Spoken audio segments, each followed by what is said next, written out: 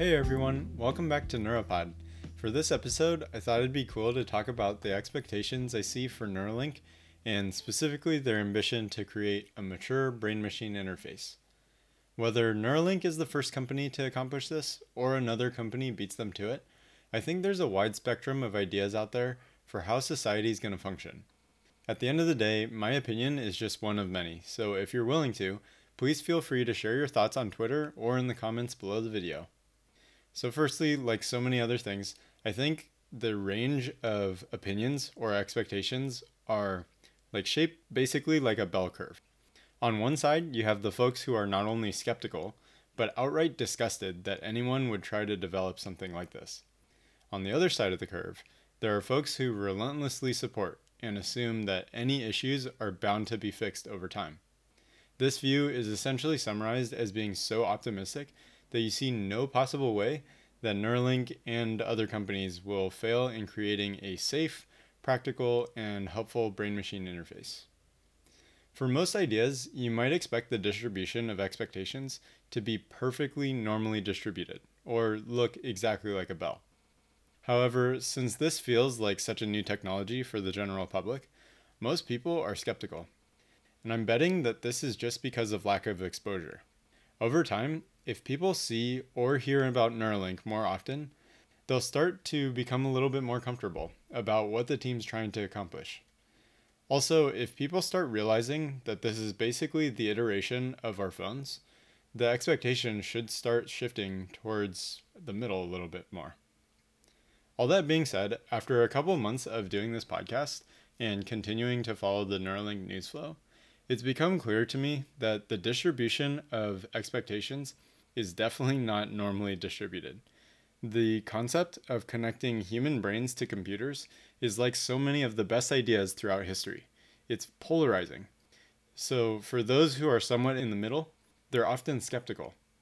Imagine you have a range of feelings from disgust to skeptical to mediocre to optimistic to fully supportive.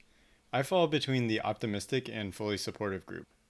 Based on Elon Musk's track record and the progress the team's made so far, I'm giving them the benefit of the doubt with regards to solving the low-hanging fruit issues, things like ensuring safe procedures done by the robot, or not forcing any unwilling patient to get the surgery, or protecting and securing the information being sent to and from the phone and the brain. Although these safety and security issues are clearly going to be challenging technical problems, I'm considering them low-hanging fruit because so many people think of them as big problems, but when the problems are really big and people are focusing on addressing them, they usually get solved.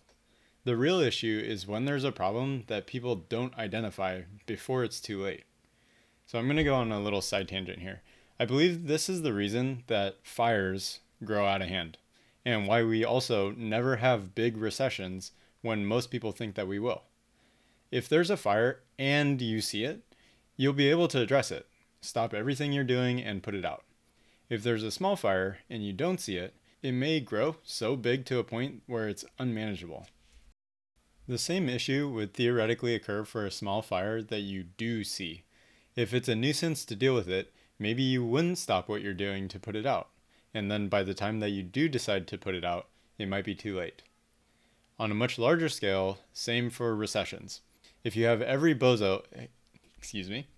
expert going on TV to discuss how a recession is imminent, it probably won't be, at least for the reasons that quote-unquote expert thinks. The problem occurs when it doesn't get addressed by enough people. And to tie this back to Neuralink, I foresee the main issue them having as being some unknown problem that very few people can think of. All these other problems will have resources dedicated to solving them, and they'll eventually be solved. Therefore, the reason that I'm not 100% fully supportive on that side of the spectrum is we just can't know for sure that Neuralink and other companies will address absolutely everything they need to. Now that I've stated my personal opinion, I should probably talk about other problems for balance. But I think that'd feed the polarization further, and the negativity is pretty off-putting.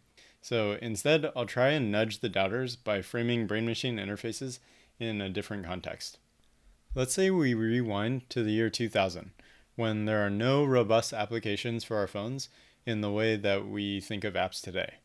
Maybe Brickbreaker on the BlackBerry, because that was just starting to come around.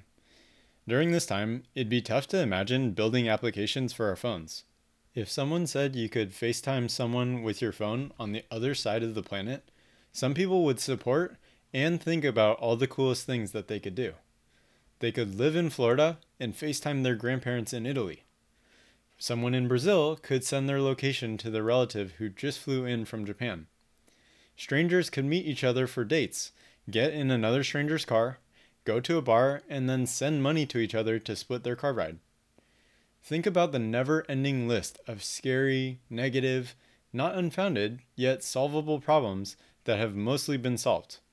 In our world today, there's no obligation to use Tinder, Uber, or Square's Cash App, but for those who do, it's probably useful. Just the simple fact that the company still exists demonstrates that the good currently outweighs the bad. Our phones have enabled us to have and send and receive more information than ever before, and the applications being developed have further enabled that progress. It feels like the next step is programming apps for Amazon Alexa and other voice-enabled devices. Some folks are really scared about having hackers see or hear in our houses, and the cycle is going to repeat for Neuralink and brain-machine interfaces. We'll just have to see if the future breaks the trends of history. Okay, that's the end of this episode. I'll add some housekeeping thoughts though. It's been a few weeks since I've done one of these quote-unquote regular episodes. So please feel free to share your thoughts on what you think I did well or poorly with the interview style episodes. From a creator's perspective, it requires substantially less effort to produce those interview episodes. And I don't have to spend much time editing, and overall I enjoy them a little bit more anyway because I get to have this open dialogue between me and some friends, and then at the same time I also have an excuse to reach out to some other folks who are much more knowledgeable about a specific area related to Neuralink or brain-machine interfaces than I ever would see otherwise. You also may have noticed how much more fluid my speaking is during these episodes, and the reason is because they're almost 100% scripted.